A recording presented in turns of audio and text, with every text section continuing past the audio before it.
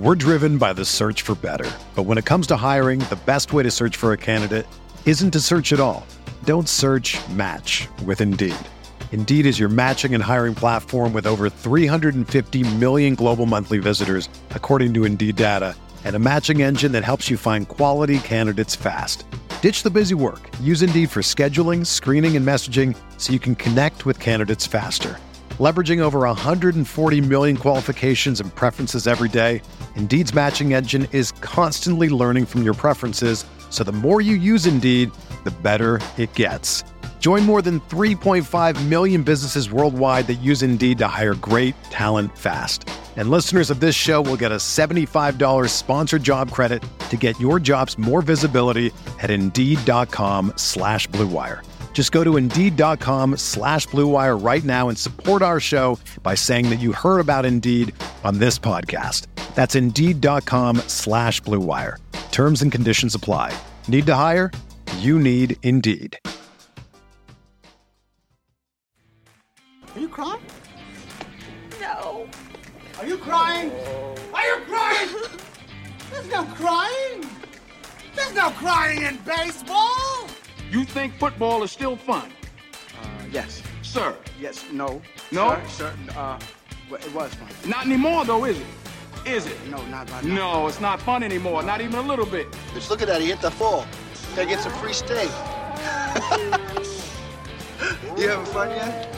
Oh, yeah. I'm having a blast. Thanks. Good. All right, welcome back to Big Screen Sports, the podcast where all movies are sports movies. I am your host, Kyle Banduho, and today we are going into one of our 2 Halloween episodes. We're making a yearly tradition that each year Caroline and I do something kind of scary.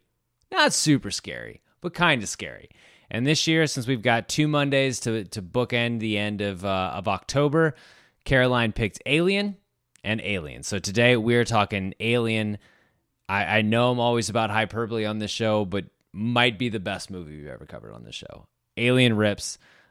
Before we get into it, I do want to shout out the people who support this show, keep it going, the Big Screen Sports Patreon group, and especially our producer-level patrons. That's Aaron Figueroa, Mike Schubert, Steve Rogers, Kevin Frost, Mike D, Ryan Yeager, Mike Drees, Chris Mikoski, John Craig, Sam Smith, Zach Rich, Class Standing Fire, Jason Alva, Stephen DeBoe, Dan McFall, Kevin Inkelman, Mac Lindsay, Kurt Ritchie, Robert Dove, Andrew Teagle, Ruwan Balagoon, Jeff Esses, Anthony Scafona, Taylor Logan. Biggest thanks to them and all of our patrons for supporting the show. Each month, patrons get to pick movies that we cover either on episodes or on a live watch. Like next month, we're going to do another live watch in our Discord. Patrons are picking that. So if you want a say in what this movie covers, if you want to help support the show, if you want a sticker, go to patreon.com/Big Screen Sports. Help us out there.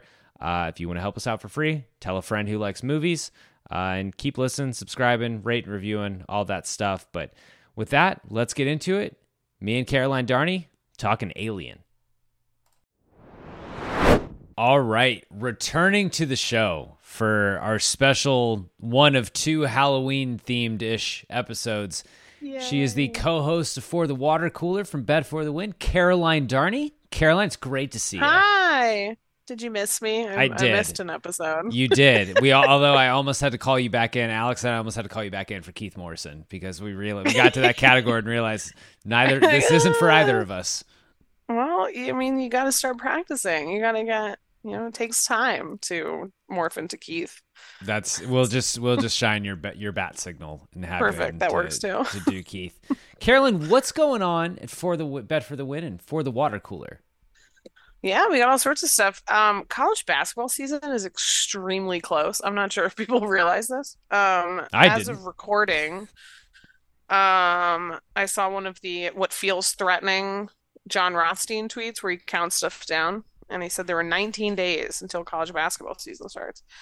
And I was like, 19 days? That's extraordinarily soon, which I'm excited about, but also just means like, I don't know, where's my life going? We're already on week 7 of football, so I saw Caitlin Clark played outside at Iowa. They did, yeah. I put together a really cool photo gallery of that because it was awesome. They had over 55,000 fans at Kinnick Stadium, at the football stadium, where they had set up points out there. Yeah, there are way more points than they've seen all season. And yeah, so that was super cool. It's similar to when Nebraska played their volleyball match outside which is also their cool. Very cool. That had like 92,000 fans. That's absurd. That's incredible. Anyway, I get goosebumps. It's so exciting. So yeah, there's the Iowa women's basketball team is going to be great again.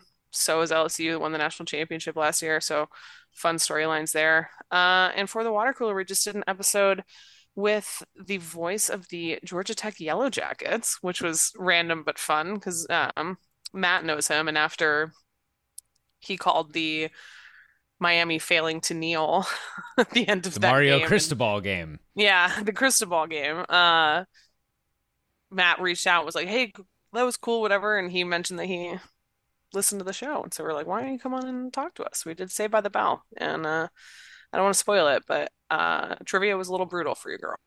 Oh. Yes. I've seen a lot of Saved by the Bell, like, but I didn't watch it growing up. So it was funnily enough, my parents just didn't, they were like, this isn't very good. Like they didn't let us watch it, not because they were like, it'll corrupt you. It was the same with Full House. They were like, we just don't want to sit through this. And so we never watched it. And we were living overseas, so like I don't even remember if they had it on AFN or when or whatever. But in college it used to be on TBS like at 10 in the morning or something.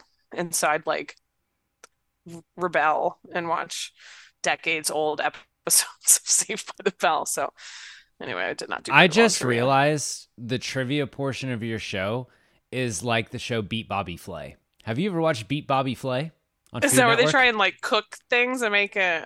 Yes. So the structure of Beat Bobby Flay is you have two chefs competing to beat Bobby Flay. And first, they have to compete against each other. Like they cook the same dish, judges judge it, they pick one. And then that judge gets to face off against Bobby Flay. But the judge who is the challenger picks the dish. So he's like, Bobby, we're making fucking Salisbury steak, whatever. And then he makes his one and Bobby makes his. But like, it's like someone brings in something that they're, yeah. Exactly. Because I will tell, I do not do I don't try and cheat. Like I watch whatever it is that we're talking about or try and brush up on things, but I don't know anything about what the game is going to be, how it's going to be structured, what the topics like. So for once, like when we did the monsters one or like the mech suits one, like I didn't know what we were going to have the topic be for those episodes. So I go in just as blind as the guest. I don't have an advantage by being a co-host. It's the integrity you'd hope for in a dark. Yeah. And I think we've only had one guest, Mike, who cheated. Yes. Admitted to cheating. Admitted to cheating. Mike, who now has a possum. Yes, he does. That's karma for the cheating. For naming the possum karma. Hopefully by the time he's got it. Yeah. He sounds like he's got it boarded. It can't come back in. They boarded up its entryway through his I have so many questions. Yeah, me too. And hopefully by the time this episode drops, get through his wall. Mike will be rid of this possum. Before we get into tonight's movie, do you want a minute? You watched World War Z for the first time this afternoon. Yeah, do you just want me to clear out for a minute? Do you just want to rant? I guess like skip ahead a minute if you're ever going to watch World War Z. Yeah, if you haven't watched it yet, if you're like me and you had not seen it, I like this time of year. Like I don't like stuff that's super scary, like Haunting Connecticut or The Orphan or like those type of things. I don't need possessions, but I like a good thriller. I like a sci-fi horror, which we'll get into. And so I don't mind. I think a post-apocalyptic type stories are also interesting. I don't get like real creeped out by zombies. So I was like, let me watch this. This will be fun. And it's interesting. Like I like the premise that fast zombies are terrifying. Like horrifying. That's a scary and also a fast turning zombie. So like whatever it was, the 12 seconds, that was a cool effect. I like that he was like, oh, this one just like spit on my face. I guess I'll know in like 10 seconds if I'm completely screwed. But it's just complete nonsense. Like I have so many logistical questions and timeline questions because like they're just where did he get on that plane? Like they were on a Navy ship and you could not take that plane off of that Navy ship. So they must have choppered to another airstrip and then taken off from there where it was apparently safe enough. I don't know. It just was a lot of, and then they roll up in Israel and they had like known about this. But my question is if this feels like a pretty fast spreading, like very fast spreading. So how did Israel have enough time to like build walls and shit? And then all of the sudden when he's there, they start singing. And I don't begrudge anyone like keeping the spirits up singing, but they didn't know at that point that sound attracts the zombies. I don't know. I just had a lot of questions. The plane situation was a nightmare. Like everybody turning on a plane is a real terrible situation.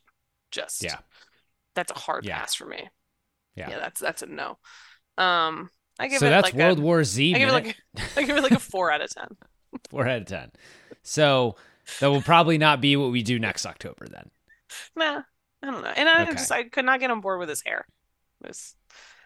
We were texting about Brad Pitt makes interesting hair decisions. Bad hair choices for someone that good looking. But so tonight what we're doing, so last October we said, hey, it's almost Halloween. Let's do something kind of scary. Let's do a horror movie. We did Scream. That's right. Which, wow, was that a year ago? It was a fucking year ago. Wow. Are you serious? I know. That just dawned on. I can't believe that was a year ago.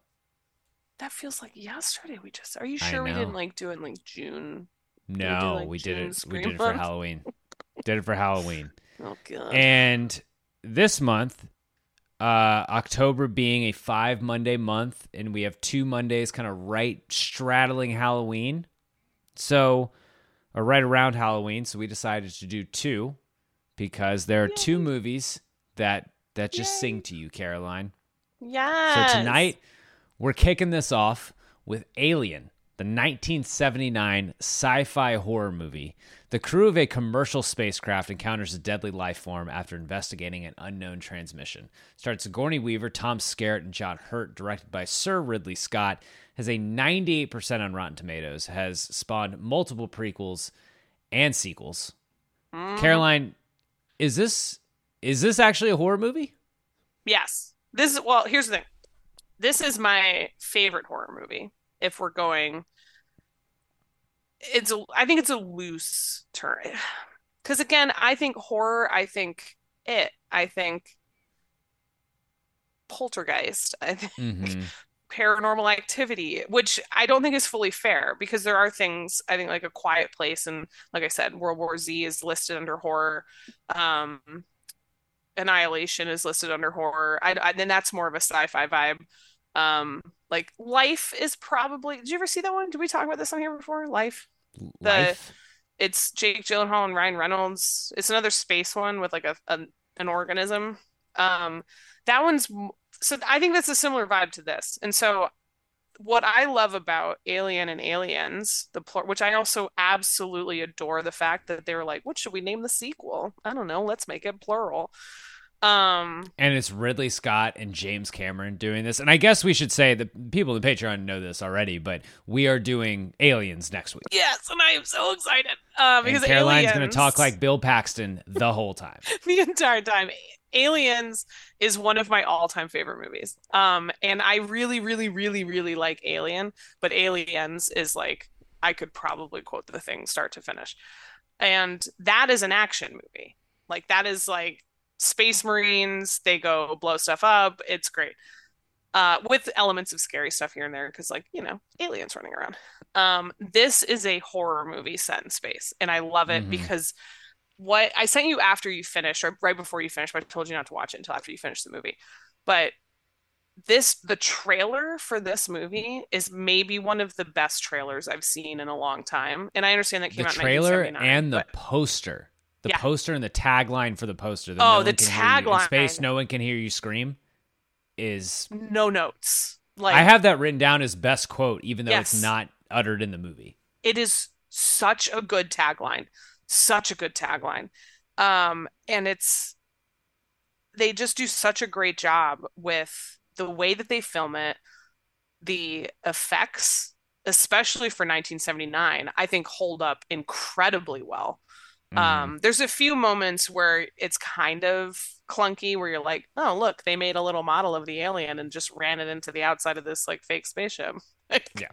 That part always makes me laugh where it's just like, oh crap, the end. Oh no, I'm going in the engine. But and then there's one like with Ash, like when he turns back into the, like they pull the plug on him, whatever. But the trailer, you do not see the face hugger, you do not see the chest burst, you do not see the fact that Ash is. If you haven't seen this movie, stop what you're doing right now. And go watch him before you listen to this, because there are a couple of things that I actually do think are worth not spoiling. And that's why that trailer is so great. And one of them is the fact that Ash, Ian Holm, is an android. And so there's a scene, halfway through the movie, a little over halfway through, where he's attacking Ripley, and Parker hits him with like a fire extinguisher, and his head comes off to the side, and there's milk and wires and like spaghetti looking things, and you're just kind of like, oh my God, I thought that was a man. And it's just like, there's actually a layer of corporate greed and capitalism that takes over as to why all of this is happening in the first place. And so I think, yes, it's a horror movie.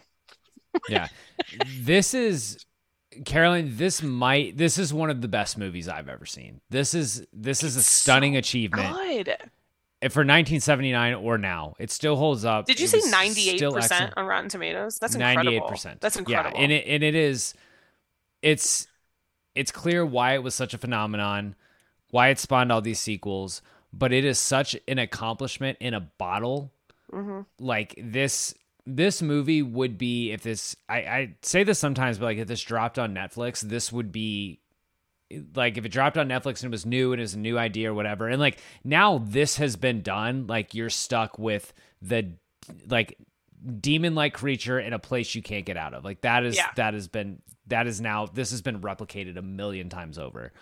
But it is incredible how this movie is 44 years old, and it's better than anything that's going to get made this year, except for Michael Mann's Ferrari coming out on Christmas, which will be stupendous. It's done with, like you said, it's a bottle type thing. Like, it's very straightforward, and yet still has a ton of drama and tension. And it has 7 people in it? Is it 7 people and a cat? Yeah. That's it. It means we have some tough categories. Yeah, towards the back end of this episode. There's and spoiler alert, for best time, worst time, someone with the worst time is going to have to end up dying, because there's not a lot of survivors. But I mean, I have a take cooked up for best time, worst time. I'm so excited. And this is really, I'd have to look at it, but it has to be Sigourney Weaver's launching point, correct? Like, she wasn't in anything before this. And I could do an entire 20 minutes on just how fantastic she is. So to give you guys a little bit of a all-timer of a hint how much this movie like impacted mine and my sister's, like, I don't want to say childhood, like my dad made us watch when we were like 4, but like gather round, kids, and let's watch Alien. Kids, it's time for Alien. We watched this, I was probably like 10 maybe when I saw this. So Grayson turns 10 tomorrow, and there's no fucking way I would show him Alien. It's probably younger. I mean, he would end up like me when I saw Halloween too young, and like asking my parents if I can sleep in their room in a ground on a sleeping bag.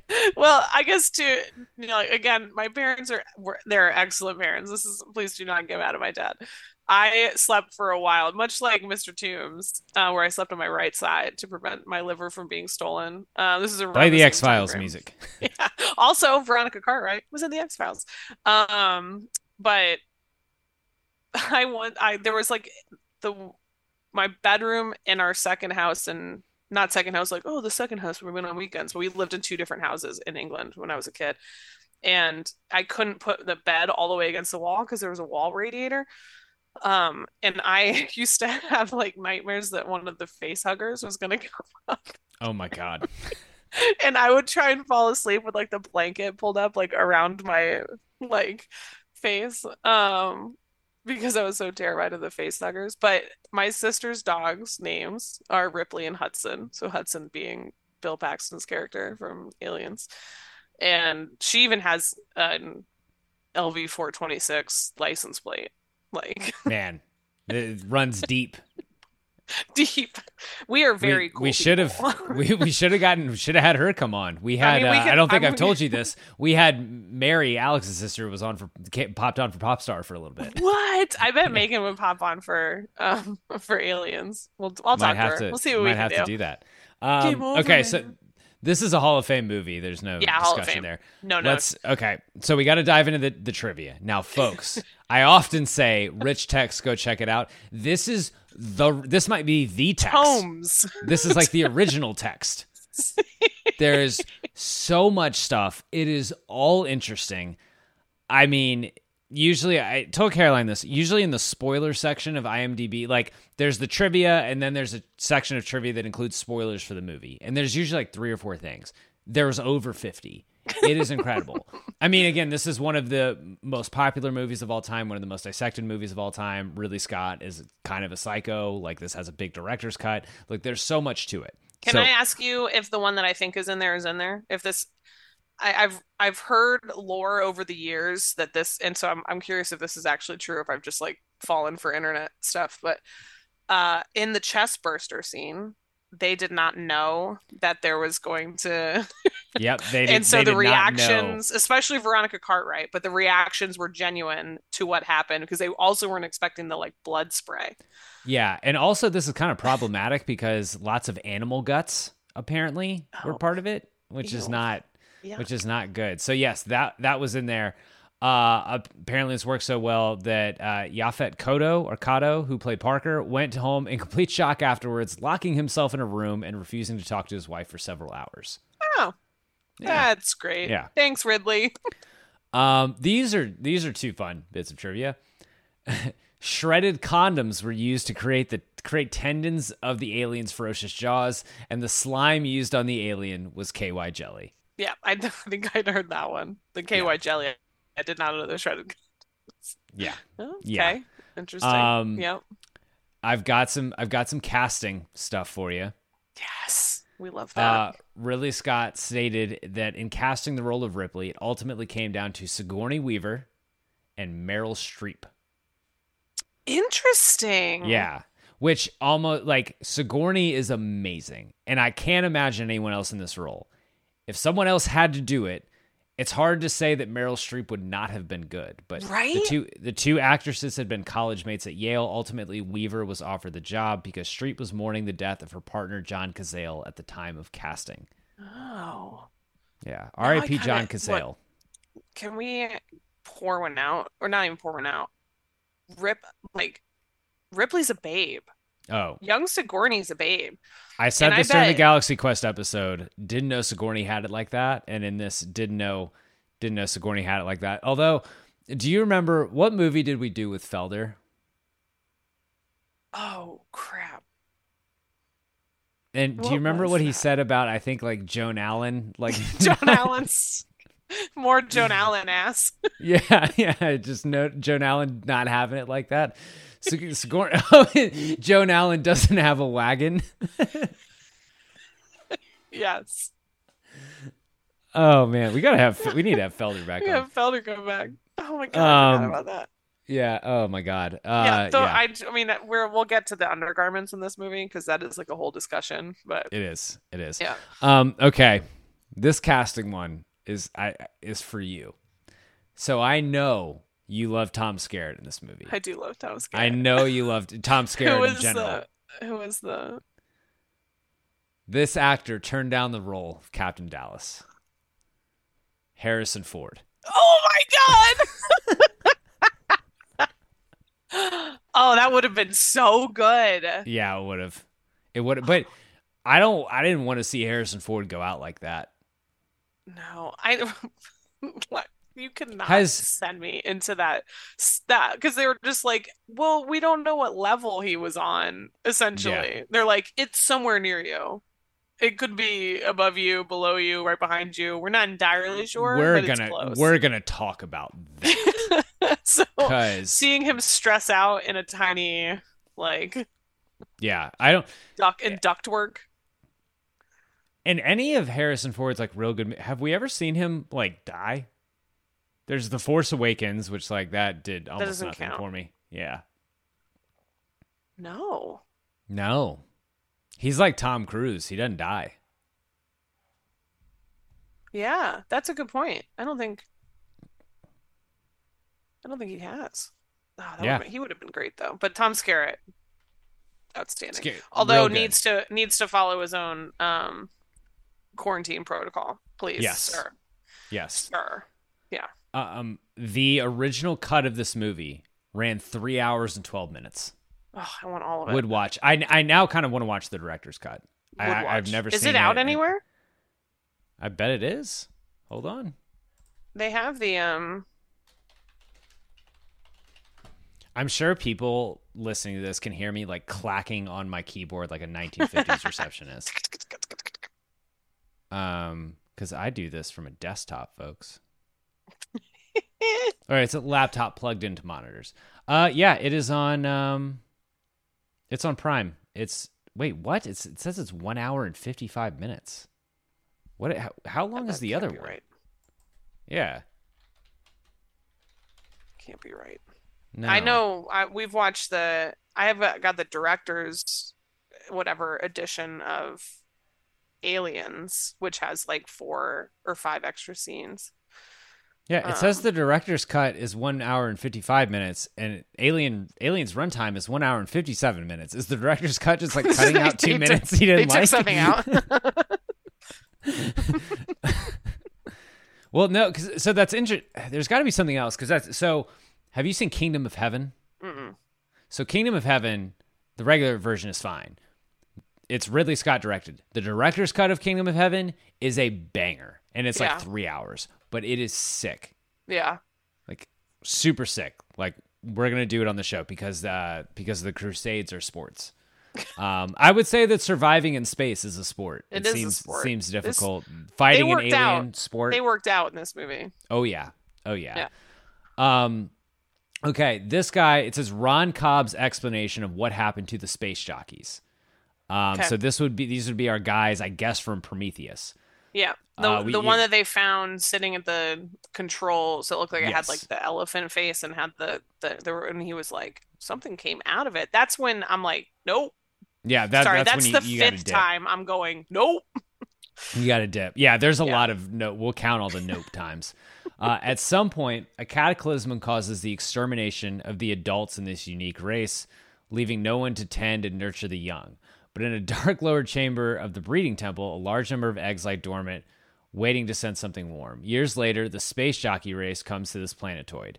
The jockeys are on a mission of exploration and archaeology, and they are fascinated by this marvelous temple and unknown culture. One of them finds the egg chamber and gets face-hugged. He's rescued, but no one knows what happens. They take him back up to their ship and continue their exploration of the planet's surface. When the chest burster erupts from the jockey, it goes on a killing rampage until it is shot and killed. The alien dies, but immediately decomposes, and its acid eats through the hull of the jockey ship, leaving them stranded on the planet. The jockeys radio out a message that there is a dangerous parasite on the planet, that nothing can be done to save them in time, and that no one should attempt to rescue. Then the jockeys slowly starve to death. I like that. I can buy that. What I run into problems with in all of this across, and this is where I'm like, not asking too many questions. We're just going with it. Because this doesn't necessarily apply to the sequel, because they show you the queen. They show you how that stuff all happens. The life cycle of, if you will. So if that is the case with the space jockeys, where did all the eggs in the ship come from?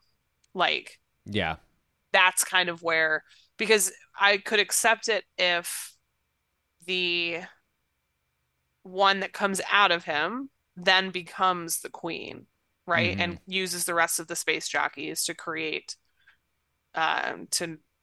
more of whatever. But there's only one of them. There are none of them on that ship. There are no, from what we know, and they would have probably come out to protect. God, I'm such a dork. Well, isn't it though? They would have come out to protect the eggs. Isn't the queen laying eggs of face huggers, and then face huggers need like a human, like a vessel to like come out of. So like the jockey or whatever. And so this is where, again, so we talked about this a little bit before we started recording, but Prometheus, for me, I actually really liked Prometheus, but my big issue with Prometheus was it wasn't connected enough or didn't stand alone enough. Like it was in that really annoying middle space for me where I needed either more or less alien related lore. Like I could do with some of the adjacent, but when the end thing happens and it comes out, it clearly became part of, it was like a mix of like human and when you get to the like alien. Yeah, that's happening, and then in Alien Covenant, it's like, oh, the Fassbender character is like, or the Fassbender AI is like orchestrating, creating this specimen.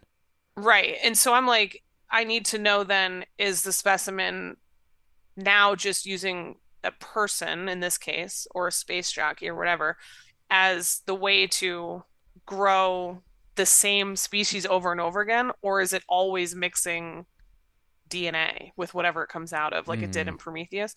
And so that's kind of where I thought that muddied things a little bit more. Whereas before those existed, this was like, you don't really need to know where the space jockey came from. You don't really need to know where the spaceship came from. You don't really need to know like where the eggs came from. You're like, they found these things. Shit goes wrong, and now they're in a world of hurt. It's like the simplicity of it is really effective. Yes, extraordinarily effective. And that's where, because if I let myself go too far down the rabbit hole because of things that I later know, either from Aliens or Prometheus and Alien Covenant, then that's when I start questioning things that happen in Alien, which doesn't make any sense because that came out first and it's standalone and it's beautiful and it's perfect. So the other, I would say the prequels don't properly set up what happened in Alien, or doesn't take me to a place where, and there's been interviews where he was like, oh, it's not related. And then I'm like, then why are we doing this thing? Like, that's too similar. Like, leave me alone. But then with Alien Covenant, you find out it's directly related. Right. Because I need to watch Alien Covenant again. I haven't. But yes, that's where I kind of, in this one, essentially what I would believe would be that the alien that comes out of Kane then needs to essentially similar. I mean, that's similar to bees, like that one would become the queen to continue. That's where we think what Dallas went, right? So we never, they say they never found Dallas's body and there's no blood. And you mentioned that there was a, before we start recording, but that there was a cut scene in the aforementioned director's cut. Director's cut, that Dallas was, that the alien was like keeping Dallas alive to basically use Dallas to breed more aliens. Right. Which is should be miserable 100% existence. Aliens, like what the sequel is. So that's the part I find interesting, is like, I love that where it goes from, oh man, I really don't want to spend the whole time talking about aliens or referencing it all the time, but there's so many good parts where she's like, because just one of those goddamn things managed to wipe out my entire crew, and if one of those gets down here, that will be it. Anyway, not that that's a direct quote, but it is. And the fact that just that literally one face hugger did all of this. Yeah. All of it. Man. It's terrifying. Not great. No. Very glad that this has not happened to me. It's a terrifying premise. Like, nature is terrifying, folks. Because it's, especially when nature isn't real.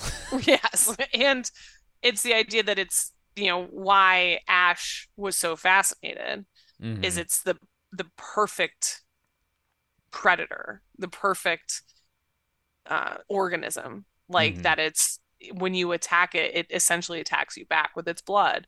And there's no, anyway, so we can get into that, but it's such a cool premise. Everything. I love it so much. And then they bring in H.R. Geiger is the guy who is the brains behind the way that the alien looks and the way that the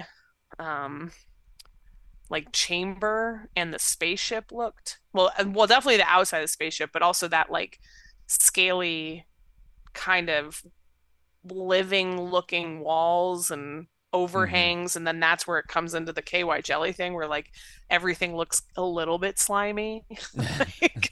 But I love it. It's just such the attention to detail, and then the way that they increase tension through the film. I just love it so much. It's so good. I got one last little piece of trivia, and then we'll go into what worked. Okay.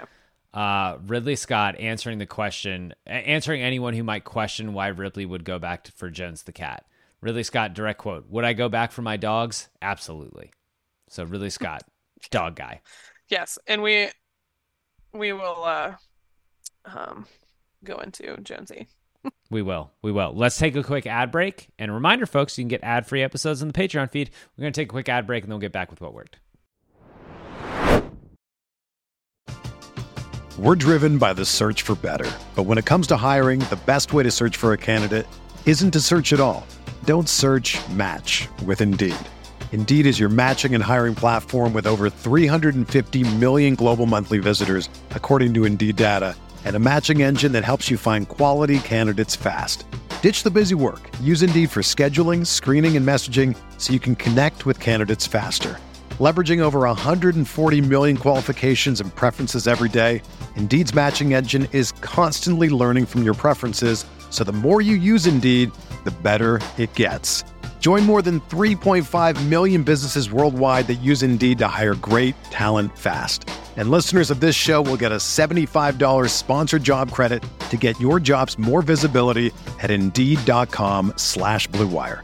Just go to Indeed.com/Blue Wire right now and support our show by saying that you heard about Indeed on this podcast. That's Indeed.com/Blue Wire. Terms and conditions apply. Need to hire? You need Indeed. Okay.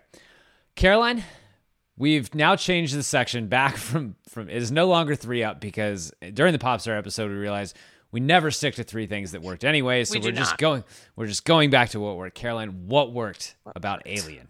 Did anything? Is it anything work? I don't know, not a lot. Everything. So literally everything.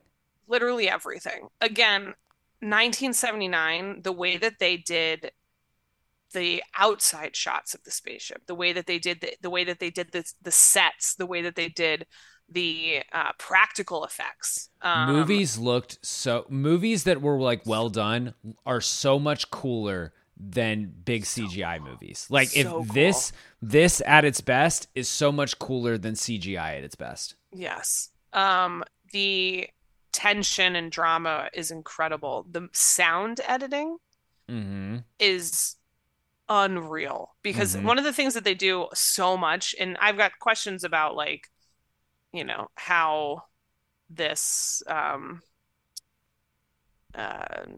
ship works. So like essentially they're on this deep space. They're not they're like towing ore or something like that? They're like what is this seems like a shitty job, by the way. It's like not a lot of fun, I will tell you. So they're contracted to, it's like deep space salvage type stuff. And they sleep in the cool little pods, which does seem awesome. Looks super cozy. If I'm alive for like space, like safe space travel and stuff, I would 1000% be down for like a little bit of a little time sleep. Like, yes. Nice little time sleep. Sign me up. That sounds Sometimes I need a month. I need a month. I need to. Yeah. And then when you wake up, you're there. You're like, great. This is perfect. But so that's all really cool. The idea like is so, I don't want to say, I mean, I think a lot of things about it are very simple, but the idea that like they are woken up too early and they're like very confused. They're like, what is this? And Mother, which again, the creepiest way to do it on a ship, where like the AI of the ship is essentially like, oh, we got this message from Mother. There's a, you know, as deep space salvage people, we're supposed to, it's in our contract that if we come across anyone and help, we're supposed to help them or else we forfeit. I love that like Parker and what's Harry Dean Stanton? Brett. Parker and Brett are like constantly trying to like, and good for them. They're like, whatever we find, I want a piece of it. Gotta get a cut. Gotta get paid for my work. Like this wasn't in my contract. They find this, what they think is an emergency message. Stupid Ash doesn't even try and decipher it because he knows what it is. And then they go land. Oh my God. So they take their little small spaceship down to this deserted planet. 3 of them go to this spaceship that's there, the derelict spaceship. And then Kane gets a little too nosy, brings an organism back on board, and then everything goes to shit.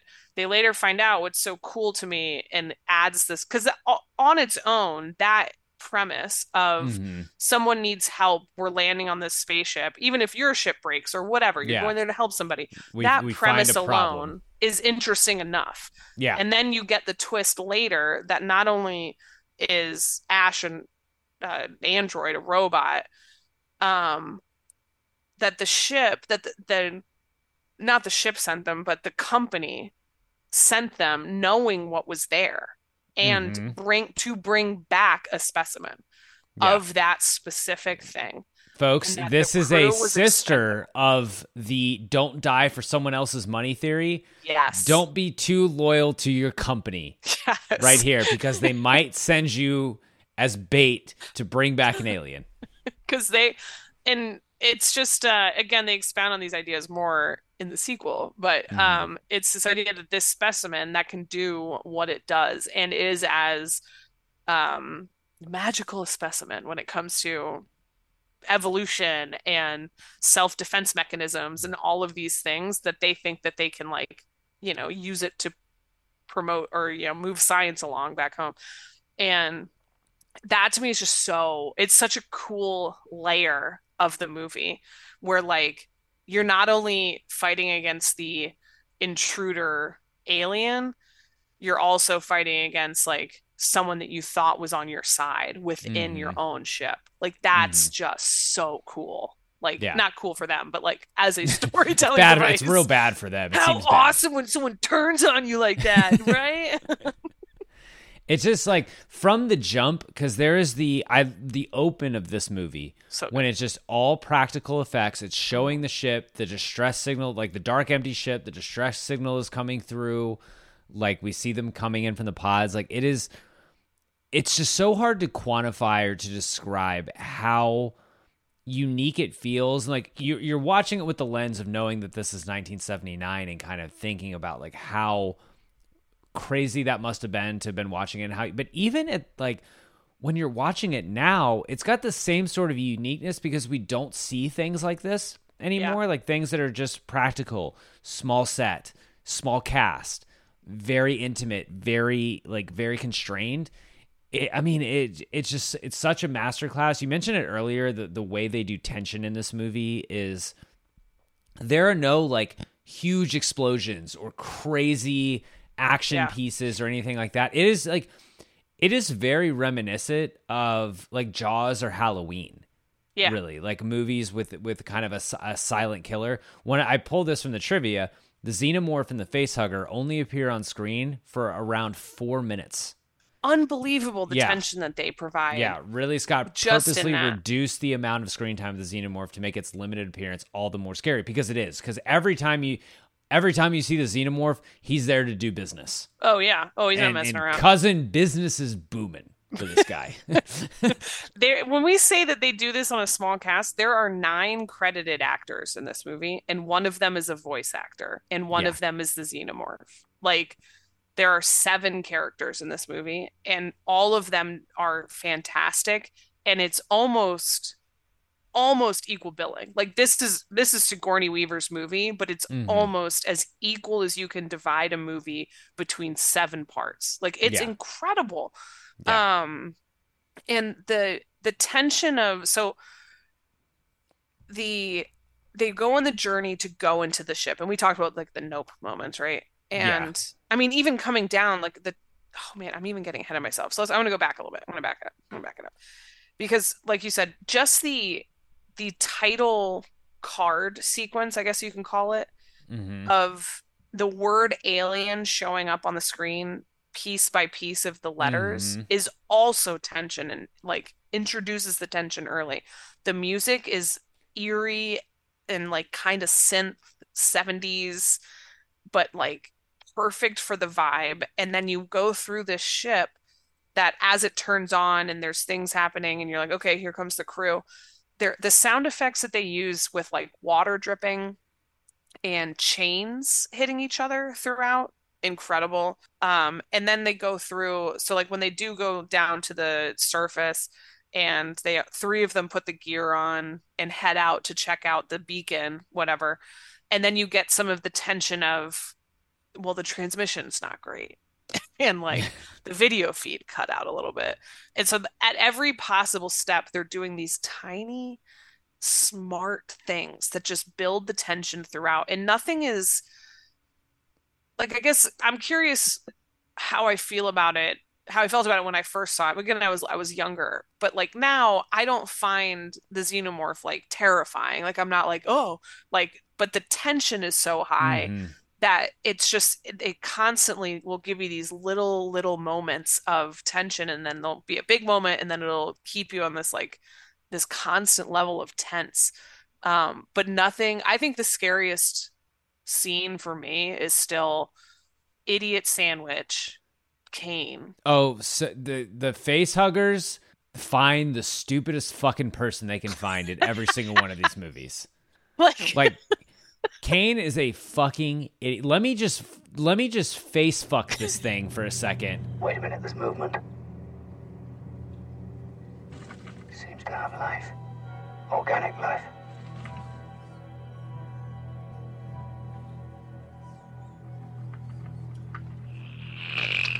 Let me just put my face right all up in it. So like, they're walking. They leave the spaceship and they're walking. And I think 3 separate times, at least twice, Cartwright, Veronica Cartwright, what's her? Lambert is like, we should get out of here. And I'm like, yes, you should. Yeah.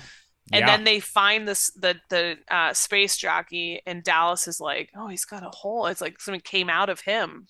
It looks like he's been dead for a while. And she goes, we should get the hell out of here. She added a hell for the second one. Yep. And again, I'm like, he's right. And meanwhile, Kane's over there. Hey, I found a hole. I'm going to go down real quick. And he's like rappelling into a dark hole on a derelict spaceship found that is emitting some message that they don't know. And again, that scene is fantastic, where Ripley's running it through like their programs on the ship to try and figure out what the message says. And as she's getting pieces of it that make it sound like a warning and not a call for help, like basically instead of it being like, help me, it's like, get away, really far away. Get the fuck away. No, run away. And as they're figuring that out, Kane's like, oh, it appears to be a bunch of leathery objects and under some fine mist.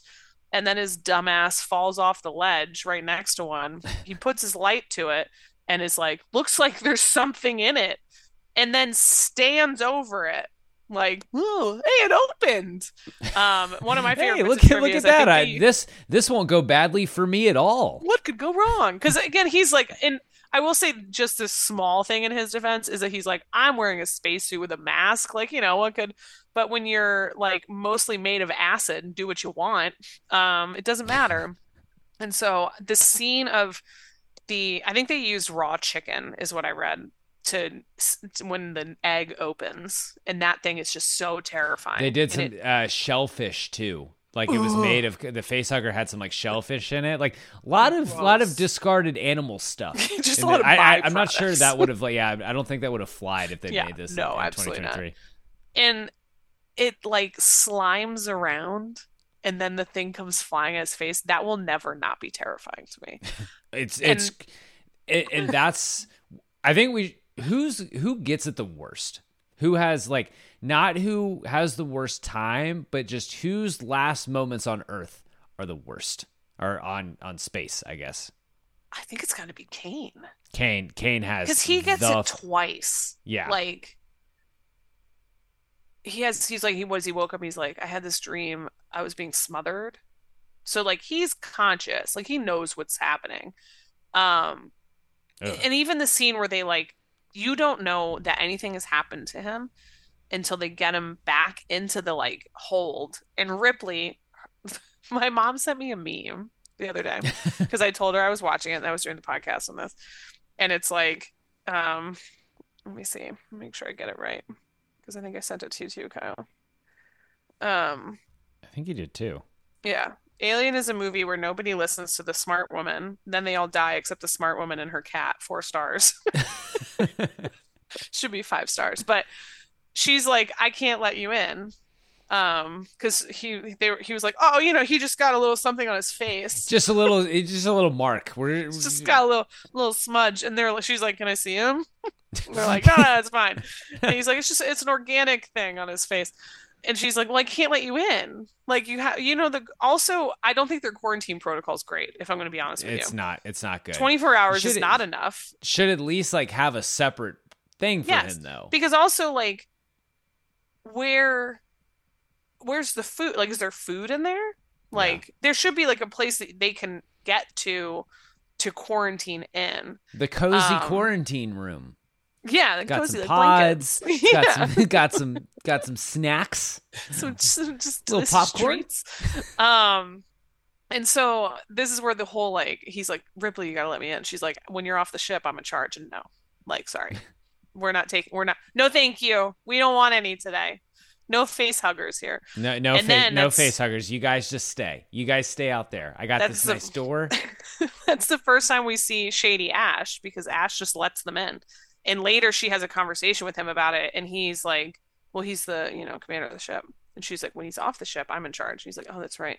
And basically she was like, did you also forget, as the science officer, like, what our quarantine protocols are? And he's like, oh, well, yeah, whoops. Like, ooh, must have slipped my mind. And it's the first time that you're like, something's wrong with this dude. I don't like him. Yeah. It's funny that Ian Holm is Bilbo Baggins. I know. And he played the dad in The Borrowers, which was like one of my favorite like books and then like nice shows in England. Yeah, he plays like a little beloved guy in so many things, and he is just snaky. The worst. I think we should take it to say, though, that take this moment, everyone in this cast is dynamite. Like, everyone does. Yeah. Everyone is so good. Like, I've got some thoughts about like Lambert, but appropriately scared. Like, I would be doing what Lambert is doing. I would be the one that's like, we should get the hell out of here. I'm the one that's like, I don't want to go like he did. Like, you want to keep doing what we were doing? Like, there's also with more of the tension scenes, like when they get him back in and they're looking at him with it's so creepy when he's just fucking laying there in his little skimpies with weird the face lace up undies. Yeah, with the face hugger. It is the especially, I think, when you know what it is too. Yes. Like, I'm sure it's so interesting what it would have been like before, in like 79, like, you don't know this, like, we now know the face hugger thing and things. Like, I think I saw Aliens, or I saw some of the, like, I saw a bunch of the other Aliens movies before I actually saw Alien. Yeah. But he's just laying there and like, what this is. And it sucks. Like, you're looking at him and you're like, he's fucking doomed. Yeah. And he's just laying there. Like, honestly, like, knowing what they know now, they should have just got him with a flamethrower and just jettison that body way sooner than they did. Also, once he was dead, they were like, get out. Unintentional comedy of they're jettisoning him out the airlock, and it's not like they do, like, it's like this farewell where the body slowly goes out. It's like, get the fuck out. Like, it essentially would make like what a potato launcher sounds like. Like, as it leaves the ship. So yeah, he's got that's laying there with the face hugger on, terrifying. And then when they're looking at trying to take it off and it like tightens around the neck, like, there's something extra terrifying about it being aware of what's going on around it, as it's like, when you would think that this would be when it would be its most vulnerable type thing, and it is still actively like, no, I'm in charge. I'm either gonna like bleed on you, or you'll kill him taking it off because I'm giving him oxygen, like all this stuff. And then you just dial it up again every single time where Ash is like, Dallas, I need you to come to medical. And he's like, what's the deal? He's like, it's just easier if you come look. And then you're like, what is it? What is going on? And the thing is gone. Kyle, that is it's terrifying to me. So creepy. Like, and they're all just looking around for it. Like, also, why was someone not watching him? I don't know. Let's get into what didn't work, which in a movie like this that is very good, we're just asking questions. Yeah. Yes. Who was watching him? I have a question. Why did you sit next to him at dinner? Is everyone in this movie except Ripley horrifyingly dumb? A little bit. Did they just get all the dumbest people on one ship? I don't know why your initial reaction, because I think is it Ash or Dallas who says it? When the chest burster comes out and he's like, no, leave it, because Parker's ready to stab it. And I'm like, yeah, stab it. And instead they're like, no, let it run into the dark expanses of our giant ship where we'll never see it again. Like, why do you not just take care of that thing right then? Like, you can't just watch it. Oh, that thing is so like, scary. Why are you listening to Ash in that situation too? Yes, I don't know. Like, why? And at some point, everyone goes away. I think it's you've seen Girl with a Dragon Tattoo, right? Yeah. With your man Stellar Skateboard. Yes. he has a line in that movie, because I mean, fast forward 45 seconds, you haven't seen Girl with a Dragon Tattoo, but he's the killer, and he has the line in that movie. He says it to Daniel Craig about something like people ignore their own gut instinct, even if they know, what they're doing. Like, he came down to his kill room or whatever it is. Like, people ignore it. In this movie, people ignore every single gut instinct they should have about, like, one, like, Kane might just be a fucking idiot, but like Lambert, just instead of saying let's get the hell out of here, just leave. Yeah, like, Dallas, this isn't a good idea, just leave. Yeah, everyone else, Brett, stop chasing after the cat, just leave. It's just there was a lot of cat chasing, and that's where I'm like, much. Gotta get as much as, because we had this conversation too while we were texting, so we both watched it the same night. Everyone who knows me knows how much I love my dogs. Yes. So I wouldn't want to put a dog in that situation, because they definitely would be more likely to try and defend you, and therefore it'd probably be a not great ending. But also, I can tell you what my dogs would not be doing: hiding in huge machinery and watching me get killed. No, because there would not be brave a whole pups. scene. Yeah, there's not a whole scene of me trying to chase down wherever Maverick is, because that idiot's following me like the whole time. The other one where I had the question was like, or early in the movie, when one of my favorite scenes is when they wake up and they're like, all right, let's get in touch with Antarctica. We're home. And they turn on the screens, and they're like, Antarctica is right. Antarctica is where everyone's like, whatever version of Earth is going on right now, some bad things have happened. Yeah, I don't have high hopes for the situation back at home. But yeah, there was the plan. I actually don't hate the plan that once they figured out it was moving through the air ducts. They come up with the plan to like kind of try and flush it out, that they want to get it to get it off the ship. And I was like, that's a good idea. That's one of the first good ideas you've had. Good plan. And the idea to go to fire, I think, is also a good idea, because generally, no matter the organism, fire is a good choice. And I absolutely love the scene. The way that they shoot with like the doors closing behind him is terrifying and so cool. Like the little like circles closing up. But my issue with it is there's not enough info to be doing this. Like, no, he's just hoping that the alien isn't on the same level as him. And why is Lambert the one who is relaying the instructions? Because she's not chill enough for that. She's not. Lambert is not who you want in your foxhole. No. She's cracked. There's in war movies, there's always the scene where like someone's just shell shocked on the battlefield. They lost it. We gotta get him out of here. Lambert has lost it. And when she's just like, oh, it's right behind you. It's right behind you. Like, you gotta hand over the tablet to someone else. Yeah, no, someone else can offer a little more confidence. Yeah, it's not helpful. She was not helpful in that situation. It's tough. Yeah. It's tough. We texted about this. Did the alien choke? Alien was one person away from a perfect game. And he just needed a little nap. Just a cozy little nap in the side of the shuttle. But like, it's the one part of the movie. So the alien's in the shuttle, but he's like stuck. I have a theory to get out. I have a theory.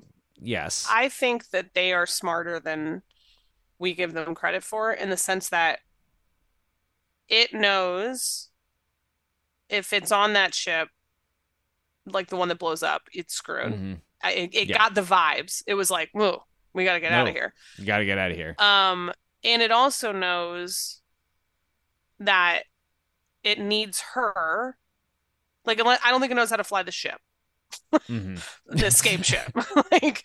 And survival wise, I think it knows it can't kill her in that sense. Does that make sense? You know what I mean? Like, yeah, essentially, that does make sense. It's kind of like, oh, lucky me, my head kind of blends in with these pipes, and I'm gonna.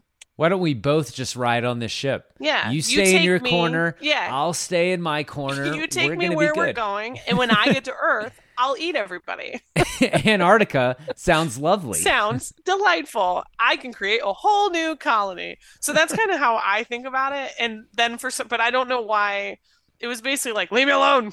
Like, get out of here. Like when he's like typing things.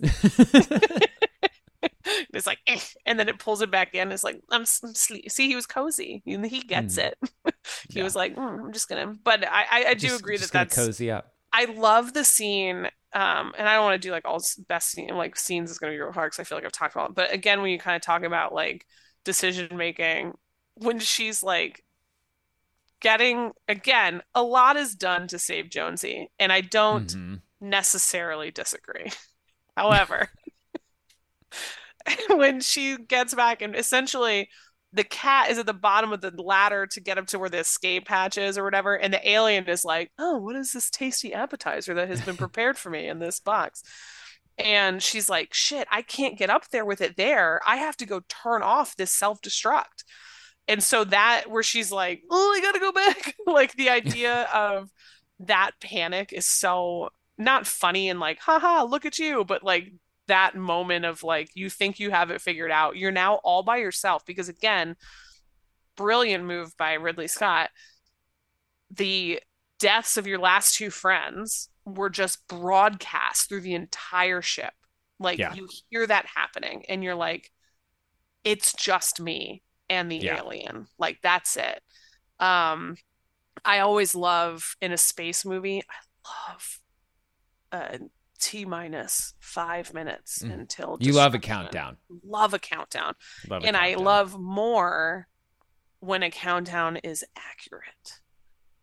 Aliens has one of those. Like when they say T-minus 16 minutes or whatever from the time that counter starts, it's 16 minutes. And I'm like, yes, I love a real time. Love a real time countdown. It's just so good. It's so good. You know what didn't work?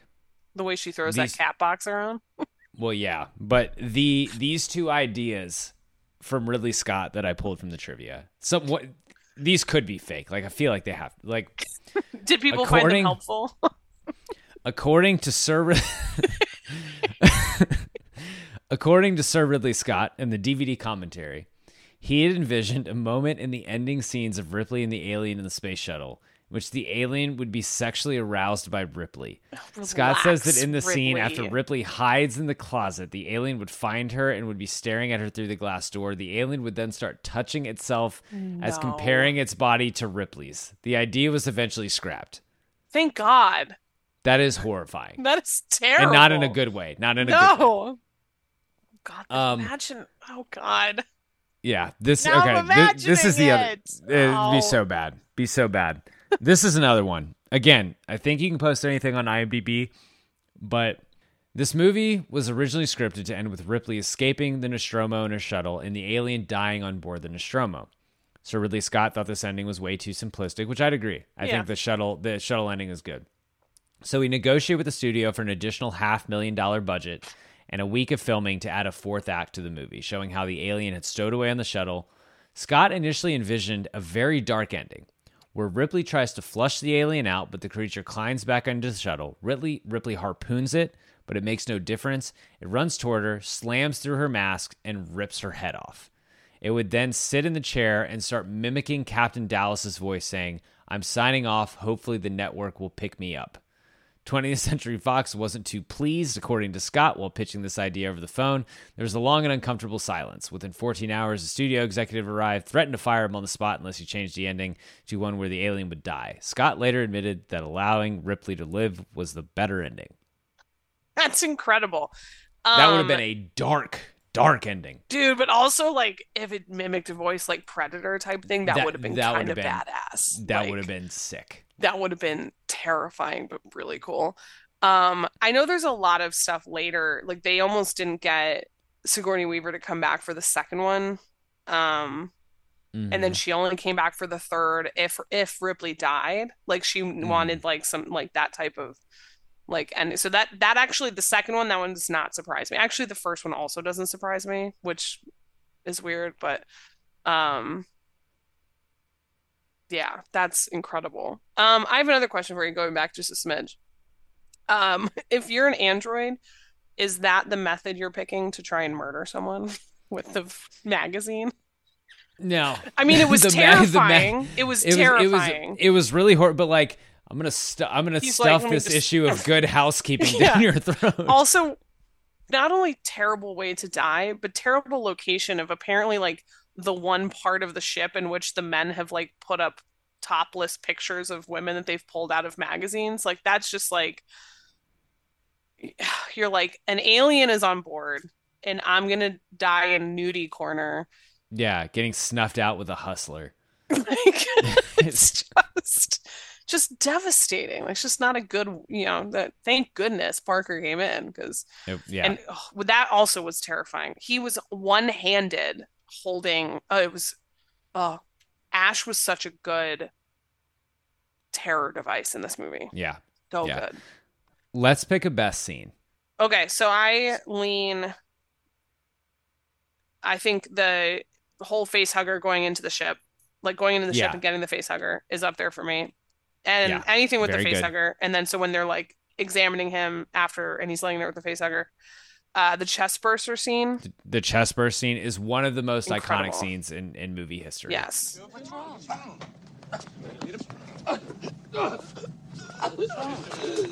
What?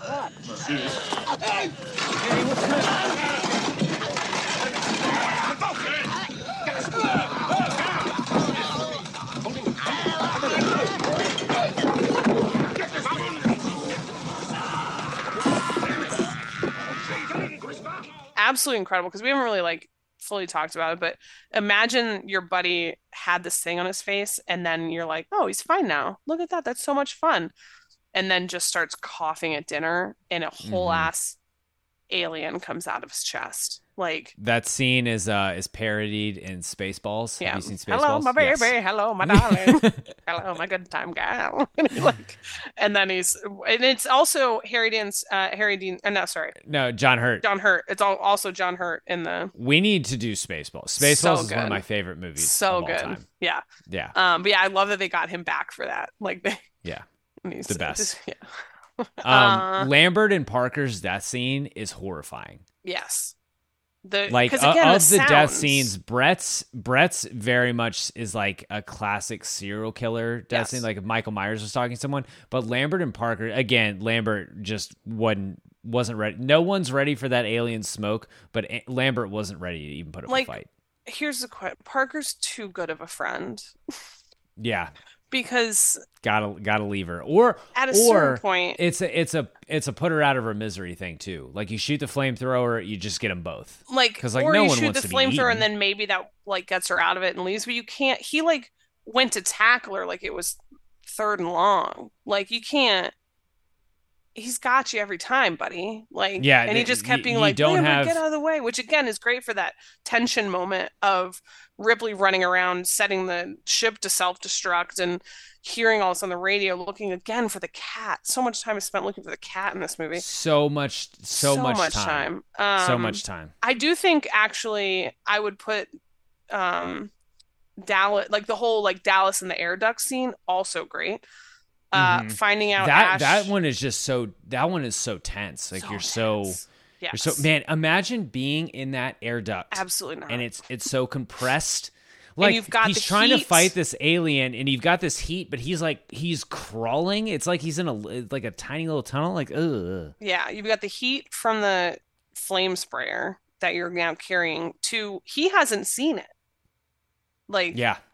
He's going off of, and he's doing his like, I'm so the what captain. Does this thing look like again? I'm the captain. It's duty. Big. Yeah, he's like, so it's big. It's just a big guy.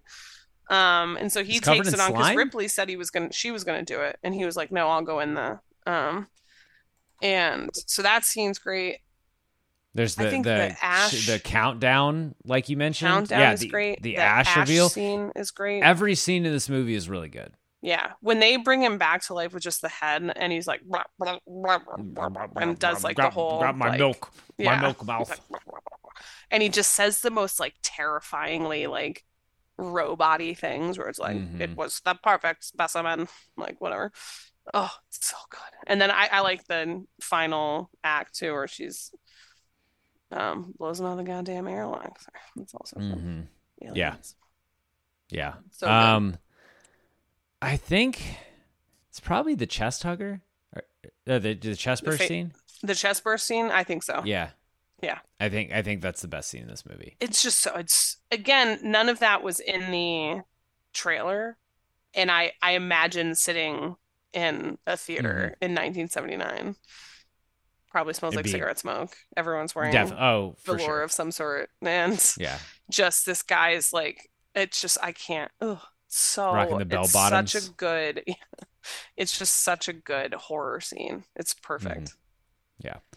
What's the best quote in this movie? I told you I wrote down the one from the poster. Like the tagline from the poster. We didn't I think we said it. Amazing poster, amazing trailer, but that is all time. In space, no one can hear you scream. Absolutely incredible. So this one's hard. So next week I will not have any sort of issue with this whatsoever.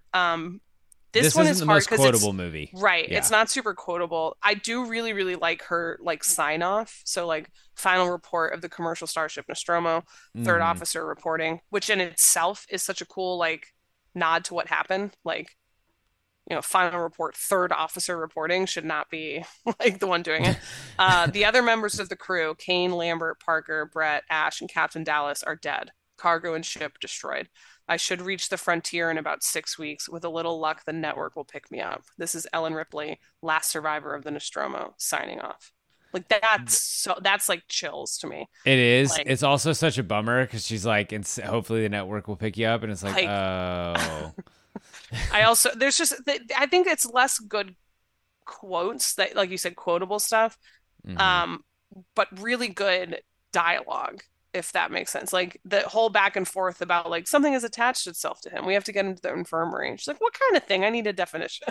An organism. Just open the hatch. Like whatever. Just something. It's just this thing. It's just one. It's tiny. You won't even notice it. You won't even notice. It's like barely noticeable. I like when she's yelling at Mother.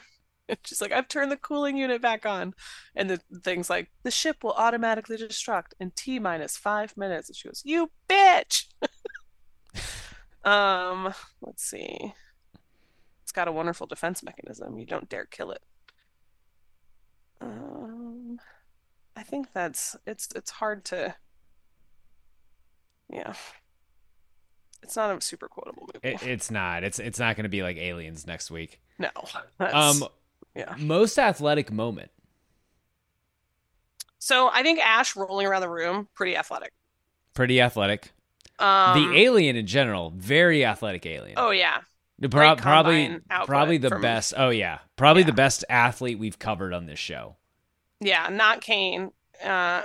No, Kane falls on his ass in the spaceship. Yeah. Let's see. I'd say, the Ripley in the like escape ship at the end, I think puts in a little bit of work. Like she's holding on. She's got a good shot with the harpoon gun. I think that should be an Olympic sport. Yeah. Anything Parker fighting Ash is up there for me. And then Ash doing the like really Ian Holm acting, doing the rolling around was probably a lot of work. Probably was. Yeah. Okay. This is a difficult one. The Lenny Harris Pinch Hitter Award for Best Supporting Character. This is nearly impossible. I have a take. Okay. It's the alien. Actually, that's a pretty good take, actually. Because everyone else carries the scene at least once. Yeah. There's or you say Ripley is the only one who's in it too much, and you just pick. If it's the anyone but Ripley award because she just can't be it because she's like the lead, I'd probably go Ian Holm. Yeah. Yeah. In terms of performance, he's not the character. He's not the guy you want to have a beer with. But no, but he's so good. So and good. Then I also Tom Skerritt does. Honestly, I'm telling you, everyone carries their weight in this role. The one that's probably not in it enough is actually John Hurt. Yeah. Just because like he spends most of his time either doing dumb stuff like putting his face in front of alien eggs or having an alien on his face or coming out of him in some way. Yeah. Yeah. But he does great. He does great at those things. He does. I mean, yeah, everyone's good. Like, again, Lambert, scared shitless, she might be the most sane person in the movie. She's appropriately has lost Terrified. her wits. Yeah. Yeah. It's very much so like, I didn't sign up for this shit. Why are we going outside? What are we doing? What are we doing here? That's when they're just like, she's like, let's just get on the ship. She's like, can't take 4. She's like, we'll leave someone. I don't care. He's a robot. I don't know. We don't need him. Yeah, we don't need him. Let's play rock, paper, scissors. Let's just call this thing. Straws, man. It's like, look, they figured it out in Armageddon. Like, we can do this. Need someone to do the Bruce Willis sacrifice. I just think Ian Holm does such a great job of like being creepy, menacing while keeping so that's why I really liked, especially in Alien Covenant, you mentioned Fassbender. He is such a good android. Yeah. Such a good android. Like, no, perfect casting. Like, oh my God, so good. Yeah. And they honestly the same with Lance Henriksen for next week. Like, Lance Henriksen does fantastic as Bishop. But yeah, I'm going with Ian Holm. Yeah. Yeah, I think it's a good pick. Let's take our second ad break, and then we will get back with the remainder of our categories. Okay, defend the villain. We have 2 villains. Oh, I was so ready to like easily defend the alien. Yeah, I mean, the alien. Listen, it's way easier to defend the alien. It's out there doing its job. It's nothing personal. It's just business. It's just business. This is the food chain at this point, and this is how I survive, folks. Yeah. Yeah. The big enemy is really this company, and they continue to be the big Weyland-Yutani continues to be the big enemy. I'm not going to sit here and defend a big corporate entity. There's no defense. They're willing to sacrifice their employees. I would say that defending Ash is a robot. These aren't really his people. Yeah, he's literally just following orders. He is programmed to be doing this. Like, that's the Ash defense. That when the is line Jonesy the up, cat a villain? Because Jones, you could make an argument that Jonesy is working in cahoots with the alien to draw the humans into out into the open, where the alien can then pick them off with ease. Because man, Brett spends a hilarious amount of time looking for that cat. Yeah. Like, excuse me, kitty. Psst, psst, psst. Like, I would give kitty, it 2. I'm gonna follow you into the darkest room in the ship. Yeah, I would give it 2, and then I'm like, all right, we'll see you upstairs. Yeah, I will say, I think at the time Brett still thought the alien was tiny. Also true, and therefore one of the reasons that they needed to catch the cat is they did not keep doing that over and over again, where they think they're cornering a small alien. Also, great scene that we did not talk about is when he found the skin, the shedding, the molted alien skin. Oh my God. Yeah. Nope. Like, nope. I'm out. I am taking the escape ship on my own. Also, why is this thing like the Titanic? Do you not have enough like escape ships for like everybody? Yeah, but it's like only so just one that holds 3 of you. Yeah, you no one thought ahead there because it's a massive ship. Yeah, it's huge. And later you find out that it's worth like millions of dollars that she blew up. And not hilariously, like for no reason, because the alien was like, let me just scooch in here with you. Let me just get on in your shuttle. Yeah, I think of that like that meme sound where it's like, excuse me, I'm just gonna scooch in right here. Just gonna scooch in, little cozy alien. Yeah, just give me a blanket. The Peter Gallagher Award for the hottest person in this movie. It is an easy Ripley Tom Skerritt. I was gonna say you don't leave out your guy. No, I would never. That's easy. But, that's easy. Yeah, she looks just, and it's not just. I was gonna say she looks like 80s hot. And that's a bit of it, but I think she just looks so gorgeous in this. Like, I don't know, like I feel like we don't give enough credit to her, like, facial structure, her cheekbones. And I mean, she was like her figure, if you will. Mm-hmm. Yeah. She just looks like she looks awesome. Yeah, they managed to get us in like very, unflattering space clothes. Right. For most of it. Yeah, and you wear like those. Well, we do love a coverall in this household. A flight suit. But yeah, she looks great. And Tom Skerritt is just Tom Skerritt. He's like so cool. Yeah. The long hair works well on him. It does. And it's hard to pull off the combo. I mean, I guess it was the 70s. It was a very late 70s vibe that he had going with the longish hair and the mustache. No, well, he had a bit of a beard, didn't he?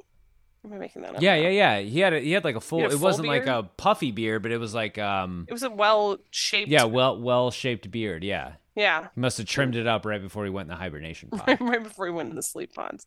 Yeah. Some of these outfits, man. The like lace front undies are. I don't know what that was about. It's a real tough look. It is. I would feel so insecure in that. The thing that John Hurt is wearing. It is. I don't understand. I don't know if that was the fashion in the 70s. I don't know if they were like, in the future, I think it's more that. People wear weird lace-up undergarments. And Kane's like laced so low. Like, yeah, it's very uncomfortable. And it looked not practical, like from a like undergarment sense. Like, it doesn't cover anything. What is it doing? Do you have to like? It's almost like the first of all, already for like, you know, women in rompers, nightmare situation for bathroom going. So I'm thinking like, if he's in a lace up situation, does he have to like take off his coveralls and then his t-shirt and unlace the whole thing to go to the bathroom? These are the things seems that I like think it. about. It seems like it. It's not a good use of my time, but yeah, it seems like a bad time, which is a good. segue. Well, actually, let's drinking game, the drinking game category. Drink every time you get scared. Well, I was gonna say finish your drink every time someone gets taken out. Yeah. And you could do take a sip every time they should leave. Every time someone makes a bad choice, take a sip. Every time someone does the exact opposite of what they should do. Yeah. Okay. Best time, worst time. I'm gonna say it. I think everyone has a bad time. No one's particularly enjoying themselves. You know Every who probably single enjoyed character. themselves? The cat. The cat had a good time. The cat is chilling. The cat was like, what a fun time we had. Minus when Fun you threw time. me around in that box. Yeah. Me and you, Ripley, we just had a ball. But She's everyone else, so much fun. terrible time. The worst time is probably Kane. Yeah. Or if we're to believe the director's cut, Dallas. Yes. Who gets taken hostage. Yes. By an alien. What you would much rather have happen is the little mouth gets your brain. Like, yeah. If you have you to want choose it to be one quick. of them, Yeah. then I'd say the little mouth gets your brain, and then you're like, we're out of here. Yeah. Ash has a good time for the beginning because he's trying to make this happen. He does. He's like doing his doing what he plan can is for coming his to employer. fruition. Like they've gone down to investigate what I think he knows is a warning, not a Yes. request for help. I think Ash just definitely knows what it is for sure. He gets them back on the ship. He gets to like examine his cool little new alien friend. Mm-hmm. And I wonder if the alien would know. So maybe this is just because I watched World War Z and like their one solution is like, we're all going to give ourselves something. Mm-hmm. But I think the alien is like, you're no use to me. You wouldn't taste as good. Yeah. I don't think this would work with the face hugger. You're not good for my diet. Yeah, you not a fan smell of you. like lactose. Yes. And I, sir, am intolerant of that.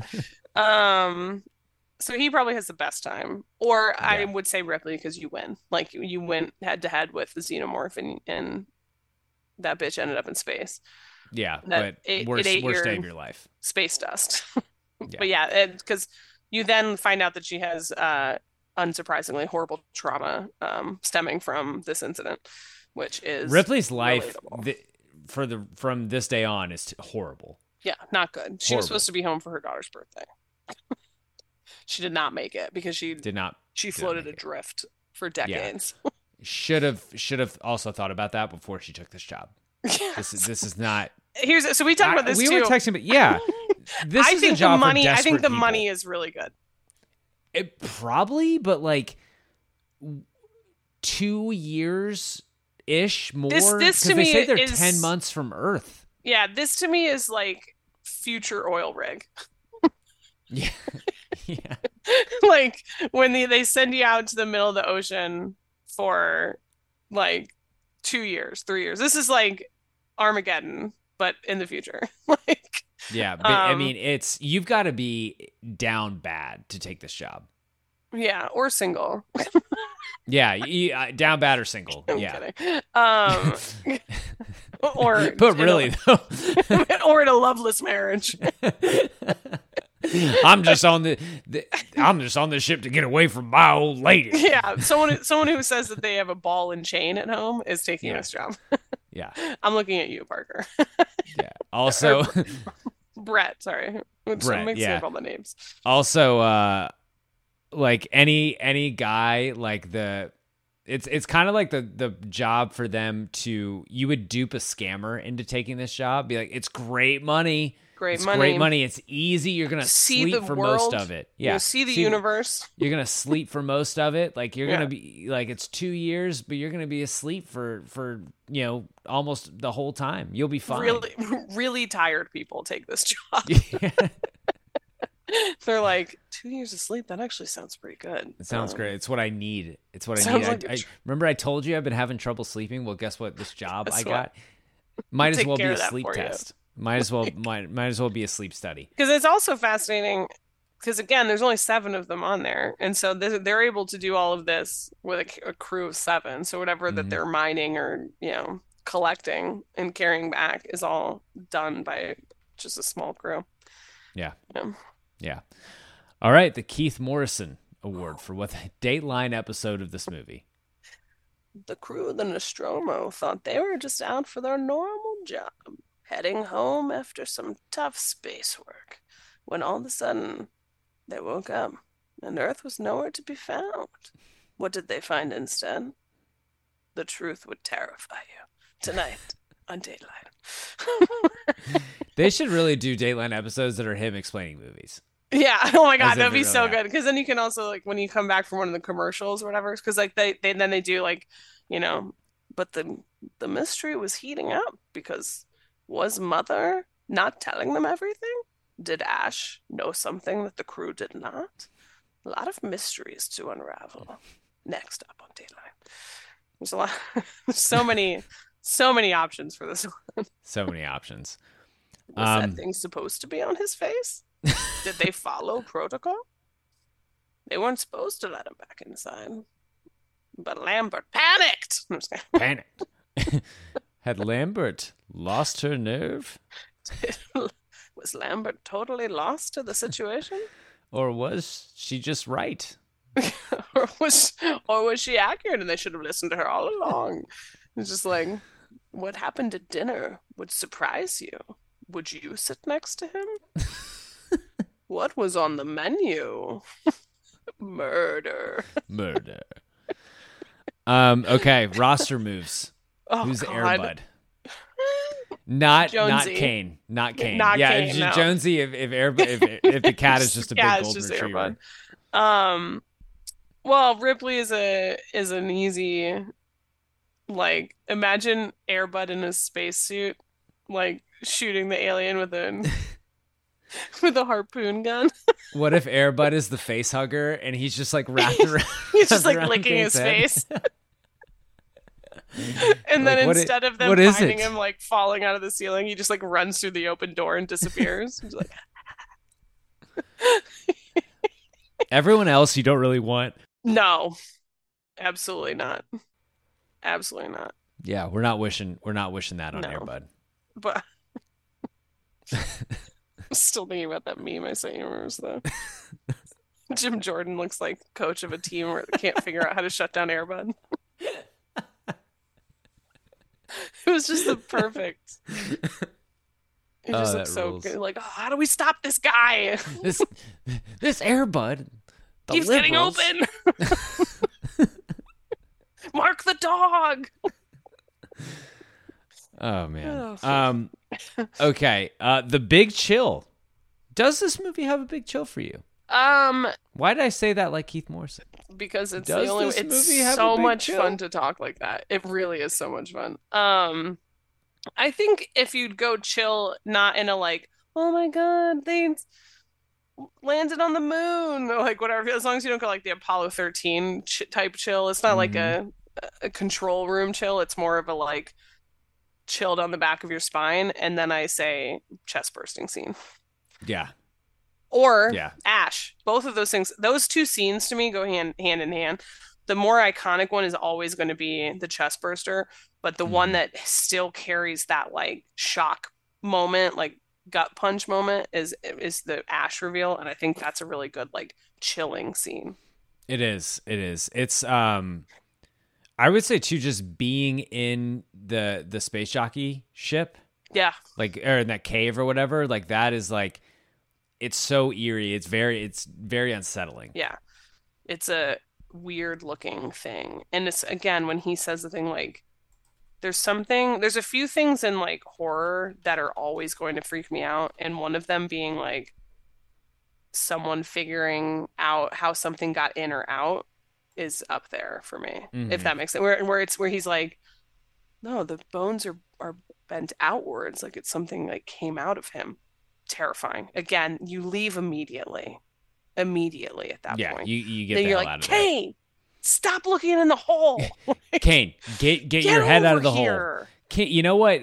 Unfortunately, Kane has some dumb golden retriever qualities. Absolutely. And I'm gonna go see that's how like when dogs get like shot by porcupines.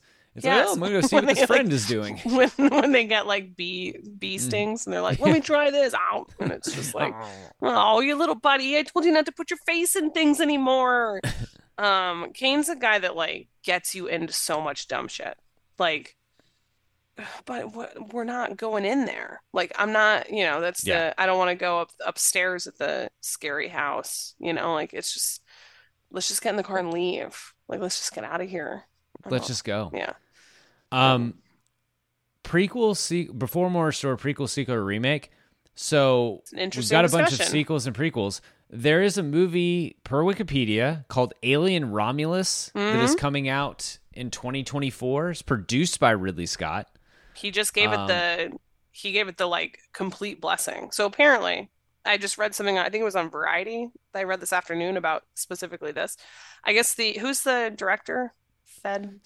Fed Alvarez, who directed Evil Dead and Don't Breathe. Don't Breathe is very well regarded. Yes, so he does horror. And essentially, the article I read today said that he had the scary moment of Ridley saw the director's cut or the first cut of the movie, whatever, and he wanted to meet with Ridley face to face to get his feedback. And so he's like, if he tells me I've ruined his entire life's work, like I want at least to get that face to face and not an email.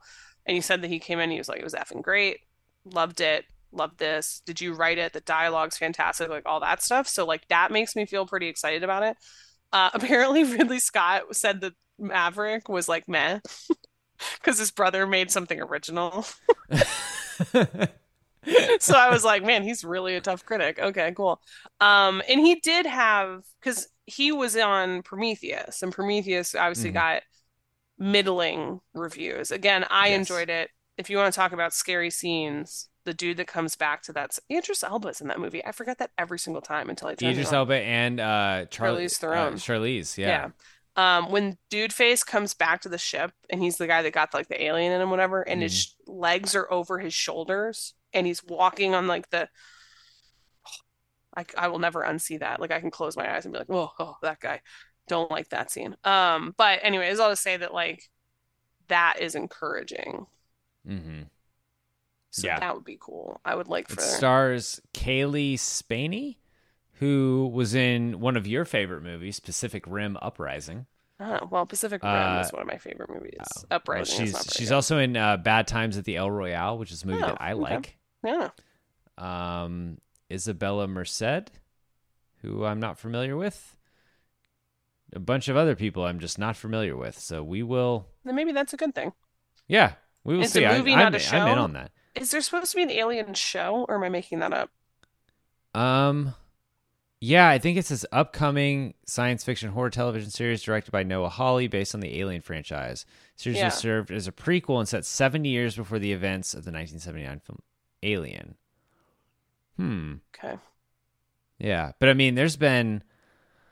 Let's Alien, go Aliens, Alien 3. Alien Resurrection. Yeah.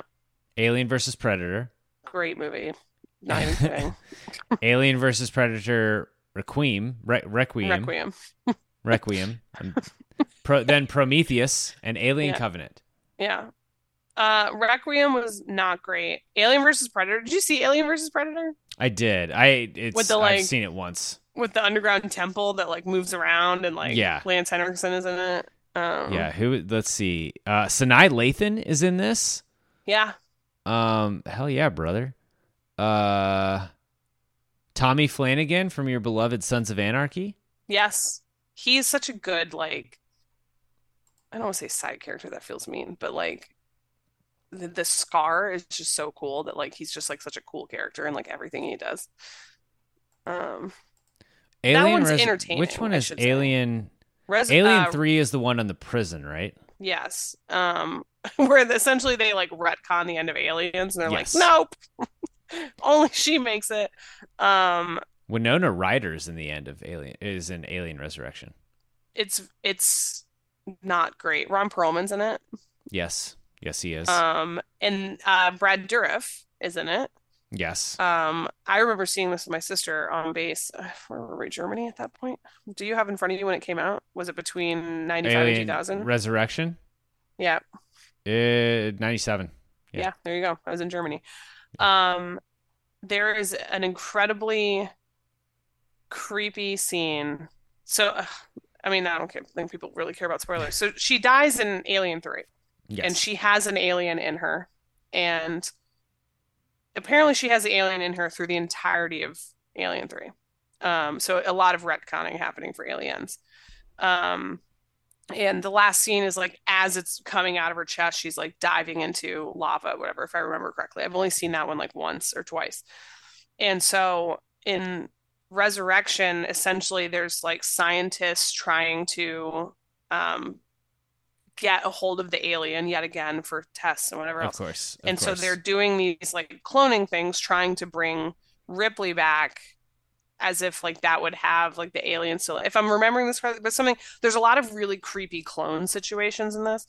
Mm-hmm. And it ends up with essentially alien, she has like some sort of like alien baby. It's like a mix human alien thing. And it's the single most creepy thing I've ever seen in my entire life. And she has this like loving parental moment with it before like gets sucked out of a small hole in a spaceship type thing, where she's like caressing the side of its face like, this is just my sweet baby, my baby alien. Ugh. It's real weird. It's a weird movie. That's not what you want. I wouldn't, it's one of those like I don't not recommend, but I also don't recommend it. It's a weird movie, but I think we're going to keep getting these movies. The series is Alien and Aliens, as far as I'm concerned. I do I mess with Prometheus and Covenant, but I still look at them as kind of separate entities. So that's kind of where I stand on the whole thing. Maybe the new one coming. Yeah. And then maybe we get some down the road. Yeah. This series will continue to keep giving, and it will continue to give to us next week when we do Aliens. But until then, so Caroline, excited, you guys. where can the people follow you? Oh my God, I'm so excited. At CW Darney on Twitter and Blue Sky and Instagram and all the things. And you can come over and check out For the Water Cooler Give it a listen, rate, review, all those fun, nice things that people do for podcasts they like. And thank you to everyone who found us from this show. I appreciate I love hearing from people. It's still very humbling and weird to have people be like, I listen to your show. And say like, I liked it. I love this thing, and like quote things back to you. It's like a really cool experience. It's very weird to still, I don't know, maybe if I ever find it not weird, then I should stop doing these. But yeah, no, it's the best. Not weird in a good way, folks. I don't mean like, it's the, holy crap, people want to listen to things that I have to say and enjoy Anytime it. Like someone tweets at us like something we talked about and is like someone tweeted at you and was like, I can't hear Glenn Powell now without like the Glenn thing. I was like, that rules. Yeah. That rules. I had one of someone today after we talked a little bit about Hallmark movies on for the water cooler, and she appreciated when I was like, I spend the entire movie being like, are they handsome? Is that guy handsome? He's handsome, right? He's handsome. And so I laughed because I was like, I'm glad other people also feel that way, because it's like, so thank you to everyone who listens and tweets at us and supports and all that stuff. Yes. Thank you to everyone who listens, supports, subscribes. You can subscribe wherever you get your podcast. You can support on Patreon. We're going to be back next week talking aliens, and then we go into a theme month for November. The patrons know what it is. We're going to do a theme month. We're going to do a live watch. Got a lot of fun stuff. This is a banger stretch, folks. This is banger stretch. Arguably the biggest heater of a stretch, I would say. But we will catch you next Monday. Thanks for listening. Everyone is talking about magnesium. It's all you hear about. But why? What do we know about magnesium? Well, magnesium is the #1 mineral that 75% of Americans are deficient in. If you are a woman over 35, magnesium will help you rediscover balance, energy, and vitality. Magnesium supports more than 300 enzymatic reactions in your body, including those involved in hormonal balance. From functional medicine doctors to mental well-being and female hormone experts, we all know that magnesium is the one mineral to improve all aspects of well-being and health. But which one? Magnesium Breakthrough from Bioptimizers, the trusted choice recommended by leading experts with 7 best-absorbed forms of magnesium to ensure your body receives the support it needs for overall well-being. Go to bioptimizers.com/balance today and use code BALANCE10 for 10% off. Support your journey to wellness at bioptimizers.com/balance. Magnesium Breakthrough from Bioptimizers, your foundation to optimal health and vitality.